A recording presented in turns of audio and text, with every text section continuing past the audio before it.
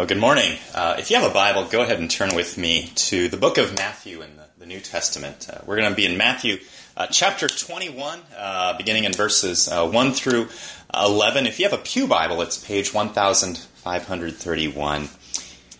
Many of you are familiar with the story of The Prince and the Pauper by Mark Twain. Set in the time of King Edward VIII and his son, Prince of Wales, Edward VI. One winter day, Edward meets Tom Canty, a poor boy his same age, clothed in worn, tattered clothes, as a guard is pulling Tom away from the fence outside of the castle. Struck by how much Tom looks like him, the prince orders the guard to bring Tom in the castle. When they meet face to face, they're both struck at just how much they look alike, even more so when they decide to trade clothes. As they talk, they also discover that they envy the perceived freedom of the other person's life. So they make a plan. Switch clothes and switch places. Everything seems great until Edward acts like a prince while looking like a pauper and is thrown out of the castle. It's not long after this that in the story King Henry would die, making Edward the rightful king, but there's a problem. Despite being the true rightful king, now that Edward is dressed in rags, he doesn't fit the people's image of a king. And so his own people treat him as a fraud. At best, they'd laugh at him. At worst, they would beat him, all because he didn't meet their expectations of a king. Meanwhile, in the castle, all the royal expectations and authority have been placed on another, on Tom, on one who had no right to assume that role. You see, The Prince and the Pauper is a story about many things, but among them is our struggle to rightly embrace someone who doesn't meet our expectations, and our willingness to give someone or something more influence over us than they're actually due. Matthew's Gospel shows us a similar problem. At the center of it, in fact, the center of the story of the whole Bible is a king. The Messiah, the Christ, the long-awaited King of Israel, the one that God's people have been longing to see for generations. But what if the king didn't look the way that we expected? If the true king had come to us today, would we know him if we saw him?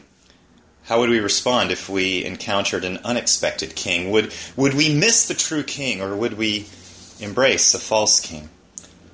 Well, this morning we're going to look at two passages in Matthew's Gospel that show us how different people saw and responded to Jesus of Nazareth, the one who claimed to be the Messiah, the Christ, the long-awaited King of Israel. And we see it starting here in Matthew 21, verses 1 through 11. This is the word of the Lord.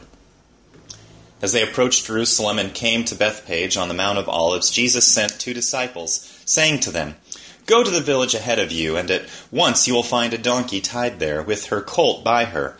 Untie them and bring them to me. If anyone says anything to you, tell him that the Lord needs them, and he will send them right away." This took place to fulfill what was spoken through the prophet. "Say to the daughter of Zion, 'See, your king comes to you, gentle and riding on a donkey, on a colt, the foal of a donkey.'" The disciples went and did as Jesus had instructed them. They brought the donkey and the colt, placed their cloaks on them, and Jesus sat on them. A very large crowd spread their cloaks on the road, while others cut branches from the trees and spread them on the road. The crowds that went ahead of him and those that followed shouted, "Hosanna to the Son of David! Blessed is he who comes in the name of the Lord! Hosanna in the highest!" When Jesus entered Jerusalem, the whole city was stirred and asked, "Who is this?" Crowds answered, "This is Jesus, the prophet from Nazareth in Galilee." As we look in the pages of Matthew's Gospel, we actually see 3 different kinds of kings, and with them 3 different responses. What we see here in chapter 21 is what we might call the expected king. You see, when Jesus came riding into Jerusalem, he got quite the welcome. He got a royal welcome. A welcome that was rooted both in the people's past as well as their present. You see, centuries before that time, as recorded in 1 Samuel chapter 8, the Israelites asked the prophet Samuel to give them their first king, a king of their own choosing, a king who could lead them like all the other nations, to go out before them and to fight their battles. The expectation was this, that their kings would fight on behalf of their people so that the wicked would no longer oppress them. Their kings would rule over them for centuries, but not forever. Eventually bigger, stronger nations like Babylon and Assyria would conquer them and depose their kings and take their people away into exile. But in the midst of that, there was a promise. The promise of an everlasting king who would one day rise from among them, called the Messiah, or the Christ. And by the time of Jesus, their expectations of what that king would be like were summed up in the types of songs that they would sing. Songs of messianic expectations, songs with lyrics like this: "He shall thrust out sinners, he shall destroy the godless nations, that he may shatter unrighteous rulers, and that he may purge Jerusalem from Gentiles who trample her down to destruction." But by the time of Jesus, after years in exile, they were finally living back in their homeland, but they realized they were not yet free, because they were living under Roman occupation, taxed heavily to fund the Roman Empire, the soldiers that were oppressing them, and the pagan religion that they followed. And meanwhile, their would-be freedom fighters, those that they had trusted in to deliver them, were being publicly executed in the most degrading, excruciating way, all to send a message: don't mess with Rome. So for many in Jesus' day, the expectation was of a king that would come to conquer, a conquering king, conquering the Romans, which actually fits really well with the type of welcome Jesus receives here in chapter 21. And in verse 8, we see the people laying down branches from the nearby palm trees. Creating a path of palms was actually a common way to welcome a returning king or a war hero. See, for them, palm branches were a sign of victory, but also of Jewish nationalism, seen from their temple walls to their coins. You see, for them, holding and waving and laying out palm branches was like someone today waving the flag of their nation's army as it rolls into town. Together with them laying down not only the branches, but also their cloaks, was like rolling out a royal red carpet, a sign of honor, but also a sign of submission, because of what they expected their king to do on their behalf. In verse 9, we read the words of their welcome. The crowds that went ahead of him and those that followed shouted, "Hosanna to the Son of David! Blessed is he who comes in the name of the Lord! Hosanna in the highest!" Friends, these are loaded terms for them. Son of David was a messianic title. It was a royal designation as he enters the royal city of Jerusalem. Hosanna meant, "Oh, save," or simply, "God, save us." You see, they were acknowledging Jesus as the Messiah, and they were looking for him to deliver them. The expected king is someone who conquers the enemy, someone who gives us a reason to wave our own flag of glory. Today, many of us adopt this same view of Jesus. You see, someone who's going to crack down on all the wickedness around us, the corrupt, the wicked, those who abuse their power, the liars, the cheaters, people who merge on you without using their turn signals. Yeah, them too. In the midst of it, we can see our role kind of like that of the crowd, to wave our flag proudly because our king is against the same things that we're against, and he will conquer. But with that comes a temptation or two. You see, when we see that Jesus is indeed against something that we're against, that his enemy is also our enemy, it can be easy to assume that he's always going to be against what we're against, whatever that thing or individual or even group might be. The way we can tell that we've slipped into this tempting mindset is probably summed up in the words of the author Anne Lamott, who said, "You can safely assume you've created a God in your own image when it turns out that God hates all the same people that you do." As a result, we just might not hear Jesus when he says something unexpected, when he affirms someone or something we don't anticipate, or when he challenges something we don't think he should. Or maybe we become so fixated on what Jesus is against that we forget what he might actually be for. And that fixation can show up in what we think it means to be his followers. A pastor in South Carolina named Tyler Edwards noticed this in his own congregation, maybe even his own denomination, when he wrote this: "In building our platform on what we are against, we have often neglected to establish a foundation of what we're actually for. And yet, in the place of what Jesus is for, we can easily be tempted to insert what we're for. Our own agenda, seeking Jesus to try to further that agenda rather than following him to discover what his agenda just might be. You see, in the Gospels, Jesus gives this basic invitation of follow me. Let my agenda become your agenda. Learn from me. Let me teach you in this. But the Gospels show us that often people decided to follow Jesus and later decided to stop following him as they encountered what they often called his hard teachings, as he did things that surprised them. And in a matter of a few years, a following which once numbered in the thousands dwindled to a fraction of that by the time we get to these latter chapters of Matthew. You see, Jesus will either be our king, inviting us to make his agenda our agenda, or he'll be our tool that we use to further our own agendas. Catholic priest who died a few years ago named Andrew Greeley used to have a weekly column in the Chicago Sun-Times, and in one of those columns he wrote this: "If Jesus makes you comfortable with your agenda, then he's not Jesus." You see, while Jesus came and while he received their welcome, he didn't deny their welcome. He confirmed that indeed, yes, I am the long-awaited king. This welcome is appropriate. Within a few weeks, he'd show them something quite unexpected for the type of king that they anticipate. And that's why that's actually what we see if you just want to skip ahead a few pages in your Bible, if it's still open, to Matthew 27, verses 11 through 26, our second reading on your pew Bibles. It's page 1547, because here Matthew's going to paint us a picture of not the expected king, but the rejected king.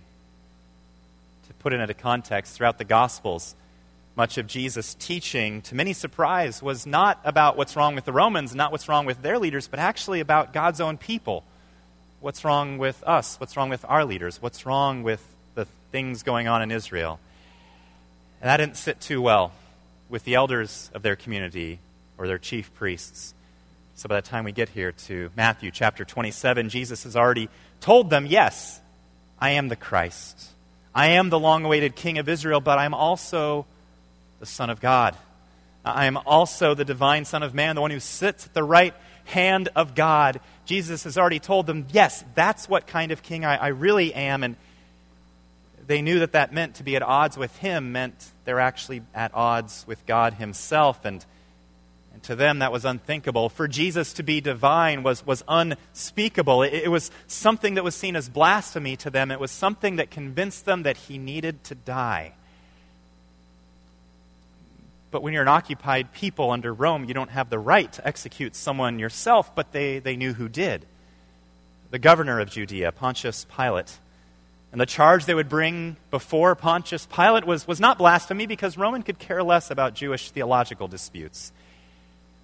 But treason, sedition, trying to overthrow the Roman government, they took that pretty seriously. It was one of only two charges that you could be crucified for, so they presented Jesus to them as King of the Jews, as a rival king to Caesar, a real threat to Roman rule.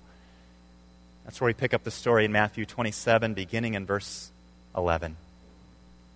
Meanwhile, Jesus stood before the governor, and the governor asked him, "Are you the King of the Jews?" "Yes, it is as you say," Jesus replied. When he was accused by the chief priests and the elders, he gave no answer. Then Pilate asked him, "Don't you hear the testimony they are bringing against you?" But Jesus made no reply, not even to a single charge, to the great amazement of the governor. Now, it was the governor's custom at the feast to release a prisoner chosen by the crowd. At that time, they had a notorious prisoner called Barabbas. So when the crowd had gathered, Pilate asked them, "Which one do you want me to release to you, Barabbas or Jesus, who is called Christ?" For they knew it was out of envy that they had handed Jesus over to him. While Pilate was sitting on the judge's seat, his wife sent him a message. "Don't have anything to do with that innocent man, for I've suffered a great deal in a dream because of him." But the chief priests and the elders persuaded the crowd to ask for Barabbas and to have Jesus executed. "Which of these two do you want me to release to you?" asked the governor. Barabbas, they answered. Well, what shall then I do with Jesus, who is called the Christ? Pilate asked. They all answered, Crucify him. Why? What crime has he committed? Pilate asked. They shouted all the louder, Crucify him. When Pilate saw that he was getting nowhere, but that instead an uproar was starting, he took water and washed his hands in front of the crowd. I am innocent of this man's blood. He said, It is your responsibility. All the people answered, Let his blood be on us and on our children. Then he released Barabbas to them. But he had Jesus flogged and handed him over to be crucified. The rejected king. How Jesus actually became this is actually seen right there in Pilate's question in verse 11. Are you the king of the Jews? In other words, are you really a king? And if so, have your own people, the ones handing you over to me, have they really rejected you as their king? See, the chief priests thought that their long-awaited king would have to be someone that they recognized, not someone who challenged them in their ways, but somebody who'd only affirm them in their ways. As for Pilate, he expected a would-be king to be some sort of violent revolutionary, not the type who says things like, My kingdom is not of this world. You see, just like Mark Twain's Edward VI in his tattered robes, Jesus didn't look the part of a king to either of them, at least not the kind of king that they had in mind. Despite that, Jesus replies to Pilate's question of kingship by simply saying, Yeah, that's who I am. Yes, I am the Christ. I am the rightful king of Israel, but no, I'm not this violent, militant leader that they're making me out to be. Their rejection of Jesus is further seen in verse 12 when they start hurling at Jesus one accusation after another, all of them slander, all of them unfounded. But in verse 18, we see that Pilate actually sees through it all. He knows what's really going on. He realizes that it's out of envy that they're accusing him. It's out of envy that they've rejected him. Because they realize that if they don't get rid of Jesus, the one that the crowds from Galilee praised as the coming king, that, well, what would become of them as Israel's leaders? What would happen to their influence? What would happen to their sense of control over others? Pilate looks like he's giving Jesus an out in verse 17 when he invokes this annual tradition that they had, offering to the crowd to release the prisoner of their choice, either Jesus or one who committed murder in an act of insurrection against the Romans, a guy named Barabbas. And yet in doing so, Pilate is also rejecting Jesus by treating him as if he were already guilty of a capital offense. And as to his surprise, Jesus finds himself cried for to be executed while the crowd asks for Barabbas to be released. You see, in a span of just a few days, the expected king of Matthew 21 has given way to the rejected king of Matthew 27. And it's at least in part because they actually know it's at stake for Jesus to be king. You see, a king is someone who rules, and they wouldn't have Jesus rule over them. This passage also shows us some reasons why we too might reject Jesus as king. You see, just like the chief priests, maybe we too understand what would be at stake for him to be king. If Jesus really is a king, not just over Israel, but over all peoples, it means that he actually has the right to rule over all of our lives.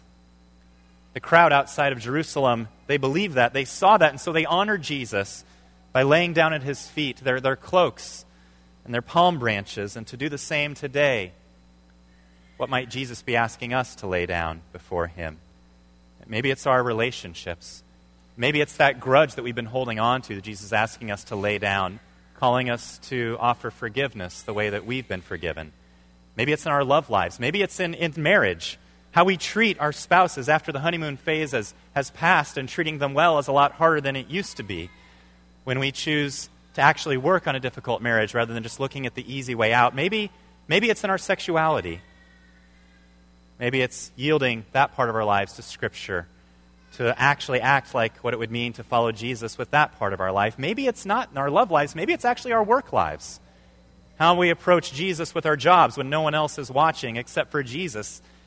Who's our real boss? Maybe it's when we're tempted to fudge our expense reports or our timesheets rather than being honest in our reporting. Maybe it's when the IRS asks you about this time of year how much you really made working that job. Maybe it's when rumors and gossip start swirling around the office and instead you choose to react the way that you would want someone else to react if those rumors and gossip were about you. Maybe it's our worry that Jesus is asking us to lay down when we're always running around frantically as if we're the king, as if we're on the throne, and it's all up to us to make everything the way it should. Maybe it's when we're tempted to hide the truth from those who actually have the right to know that truth, who actually would only use it for our good, but because we're afraid of how they might use it against us. Maybe Jesus is asking us to lay down our worry. Maybe he's asking us to lay down that secret life that we've been living in seclusion. Maybe he's asking us to lay down how we handle conflicts, how we handle our money. Maybe it's how we handle our car, how we drive. Maybe some of us, like Pilate, might just fear losing control. See, Pilate saw something. He understood something. He knew that if he gave in to the crowd's demands, it's likely that, or if he did not give in to their demands, that a riot could break out, which is really bad if you're a governor who wants to keep your job in the Roman Empire. He thought maybe I could just be neutral on Jesus. I mean, he saw Jesus as a good person. He saw him as an innocent man, but he realized that to respond to him rightly as a king would probably cost him more than he was willing to lose.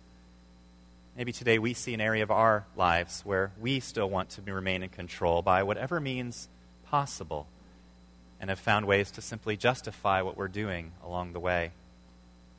Maybe some of us, like the crowd before Pilate, we just let peer pressure lead us to reject Jesus as our king. We just go with the flow, rejecting Jesus without even knowing we're doing it. See, instead of seeking what it would mean to live as if Jesus were king in one area of our life, we just let the momentum of those around us carry us along and end up relegating Jesus to less than what he is as a king. Maybe along the way, our rejection of king is really because we've got another king, somebody else or something else ruling our life, a rival king, something we're really trusting in for our deliverance. Keep in mind, there's a reason why the crowds chose a murderer like Barabbas. He was a man of action. He was a guy who it looked like was getting things done. That was probably more what they trusted in to be their solution. It's probably more what militants in Egypt trusted in to bring about their ends earlier today. Maybe like the religious leaders who trusted in their own self-righteousness rather than Jesus' teaching on that. Maybe realize there would actually be a cost to embracing Jesus as king. It would mean letting him reveal our own self-righteousness, letting him reveal our own misplaced trust, letting him point out the things that we're really letting rule us.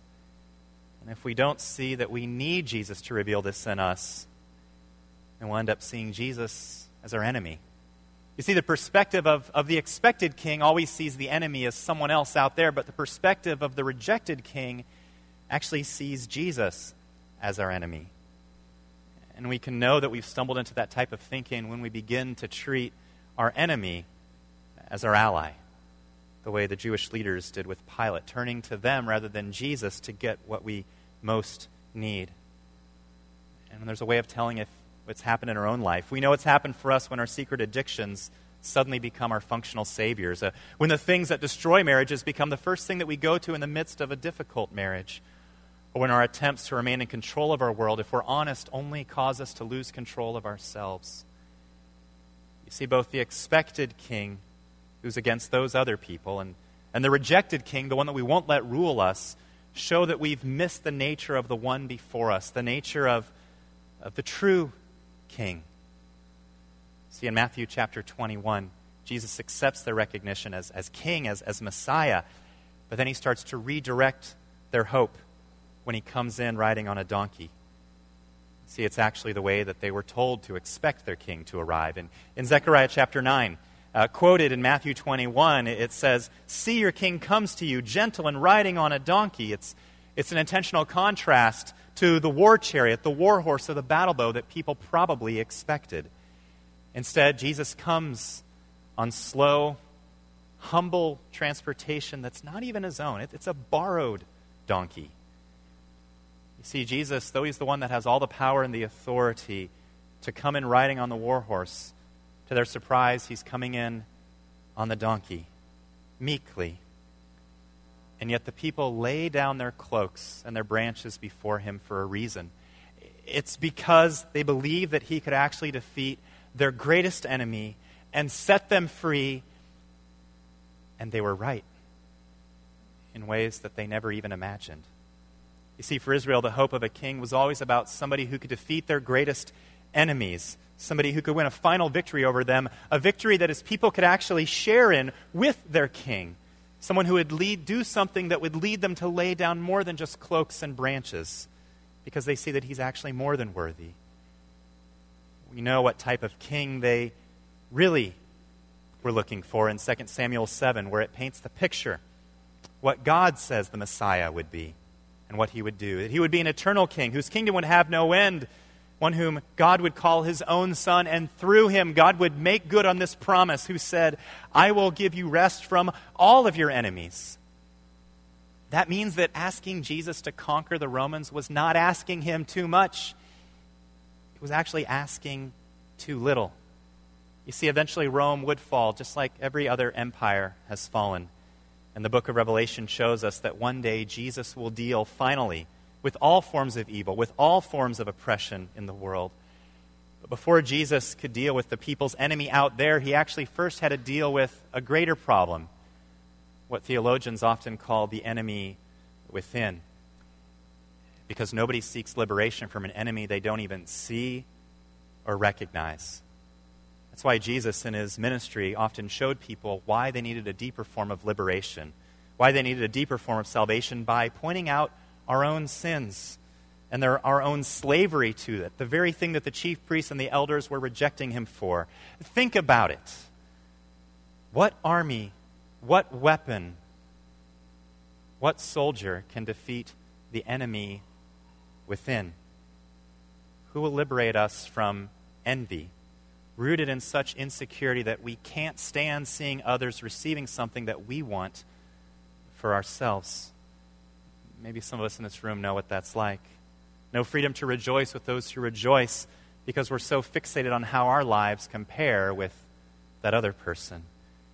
Because comparisons rule our lives.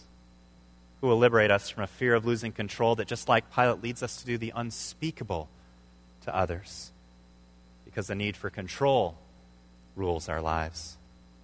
Who will liberate us from a slavery to the things that we let rule us, that are unworthy of that type of power? See, Jesus could simply overthrow the Romans as some expected, or maybe just ignore the enemy within like somebody wanted, and yet his people would still never be free. But Jesus came first to conquer the greatest enemies that not only face them but face us, sin and the death that it leads to. And that's why at his trial, he shows them something different. He shows them how he would do it. He would actually accomplish it by doing the exact opposite of what Pilate and what the crowd were doing. You see, in chapter 27, Pilate passed the buck. He passes the blame of his actions to the people, saying, I'm washing my hands, this is on you. Then the people say, well, hey, actually, we'll take ownership for our own actions, and Jesus does something different from both. Rather than shifting the blame like Pilate, he takes the blame himself, and not for his own actions like the crowd does, but actually for the actions of his people. Innocent, taking the place of the guilty. And that's the same thing that we need. Because if we're honest, we're all guilty. We're all guilty of sin. I mean, the greatest commandment, love the Lord your God with all your heart, mind, soul, and strength. You can raise your hand if you've ever done that for like 5 minutes in your life, and I'd love to talk to you afterwards. I know I haven't done it for 5 seconds. Paul Tripp describes sin, our crimes against God, our desires and our actions, our thoughts, words, and deeds rooted in wanting to be my own God, my own Savior. He describes sin as a moral coup, that we overthrow the Lord in our hearts and name ourselves as Lord. In other words, we're all spiritual insurrectionists. Before God, we're actually all worthy of the fate that Barabbas deserved. And to really understand that, it actually took the help of another pastor named Ray Cortez, who helped me see that in this passage, Barabbas probably couldn't hear the whole conversation going on outside. All he could hear was the shouts of the crowd, which means if you're Barabbas, one moment you hear somebody shouting your name, And the next moment you hear the same crowd shouting, "Crucify him! Crucify him!" And you can only imagine the fear in his heart, knowing what he'd done, knowing what that deserves, the nervous sweat dripping from his brow as he heard the guards' approaching footsteps on the stone floor. A fear that gives way to joy, unspeakable, when the guard comes to him, not to take him away to his death, but opens the door and says, "You're free to go. Someone has taken your place." Friends, that's what Jesus did for you. And when you see that, it will forever change how you see Jesus as a king. See, in Mark Twain's The Prince and the Pauper, the story is finally brought to an end when Edward VI is able to establish himself as the rightful king by doing something that no one else could do, by producing the Great Seal of England. And friends, what we celebrate next week at Easter, the resurrection of Jesus Christ, is the final royal seal on Jesus and his kingship. It's the proof that he is the king that has come. It's his way of establishing his rightful place as our king, showing that he's conquered our greatest enemies, inviting us to share in that victory. You see, the resurrection is proof that sin and death have no authority over Jesus. And if he is our king, if he is the one fighting our greatest battles on our behalf, then sin and death have lost their authority on us as well. You see, there's another prince, the Prince of Peace, the true Prince of Peace, also became a pauper, being willing to be rejected, taking on flesh, taking our place on the cross, living the life that we should have lived, dying the death that our sins deserved, showing us what he has done so that he might become our king. And if we want to know what it would look like for us to make Jesus our king, well, you can actually learn a lot from a 3-year-old. I think we actually have a picture of one. We might not. If not, that's okay. Imagine child, angry, kind of like that? Yeah, you got it. As a former 3-year-old, no hate, by the way. A friend of mine was telling me a story about their 3-year-old back when they were 3. They asked them to pick up a toy. Little 3-year-old girl says, "No." They asked them again. "No, you need to pick up that toy, please." Little 3-year-old takes another toy in their hand, throws it down on the floor. "No!" And then takes another toy. "No!" And another toy. "No!" And it's like raining Legos and no's just everywhere, all over. No, like the word no, not actual noses. You know what I mean. Every single form of discipline in the midst of this tantrum as this little king or queen of her own castle. Because when we're 3, we all think that's really our role. We kind of forget that, no, it really is the big people that brought us in the world. Every single act of their tantrum was met by some different form of discipline or response from the parent that just didn't work. Failed attempt after failed attempt until finally this little ball of angry rage with tense shoulders and angry curled lip finds the loving hands of their parents, putting their hands around their shoulder, kneeling down to look them straight in the eye and say, "Honey, why don't you just admit you're wrong so I can forgive you?" And suddenly the shoulders go soft. Tears of repentance start streaming from her little face. Tears of repentance, followed by the embrace of her mother. You see, the controversy between the two of them has been ended. Love and acceptance and embrace. The relationship was restored, which is exactly what Mom wanted for her all along. Friends, Jesus wants the same for you. He knows that the tantrums of our lives come because we've lost sight of his love for us, as we start pursuing our own agendas, as we try to be our own rulers. And as he comes to us in love, asking us to lay aside our agendas, lay aside our rebellious tantrums, lay aside our own claims at self-righteousness, he does so with one goal in mind, so that we too can experience his embrace, his love, his forgiveness, and a restored relationship. And when you see that that's the kind of Jesus, that's the kind of King Jesus is, that's when you'll know that you've met the true King. Let me pray for us.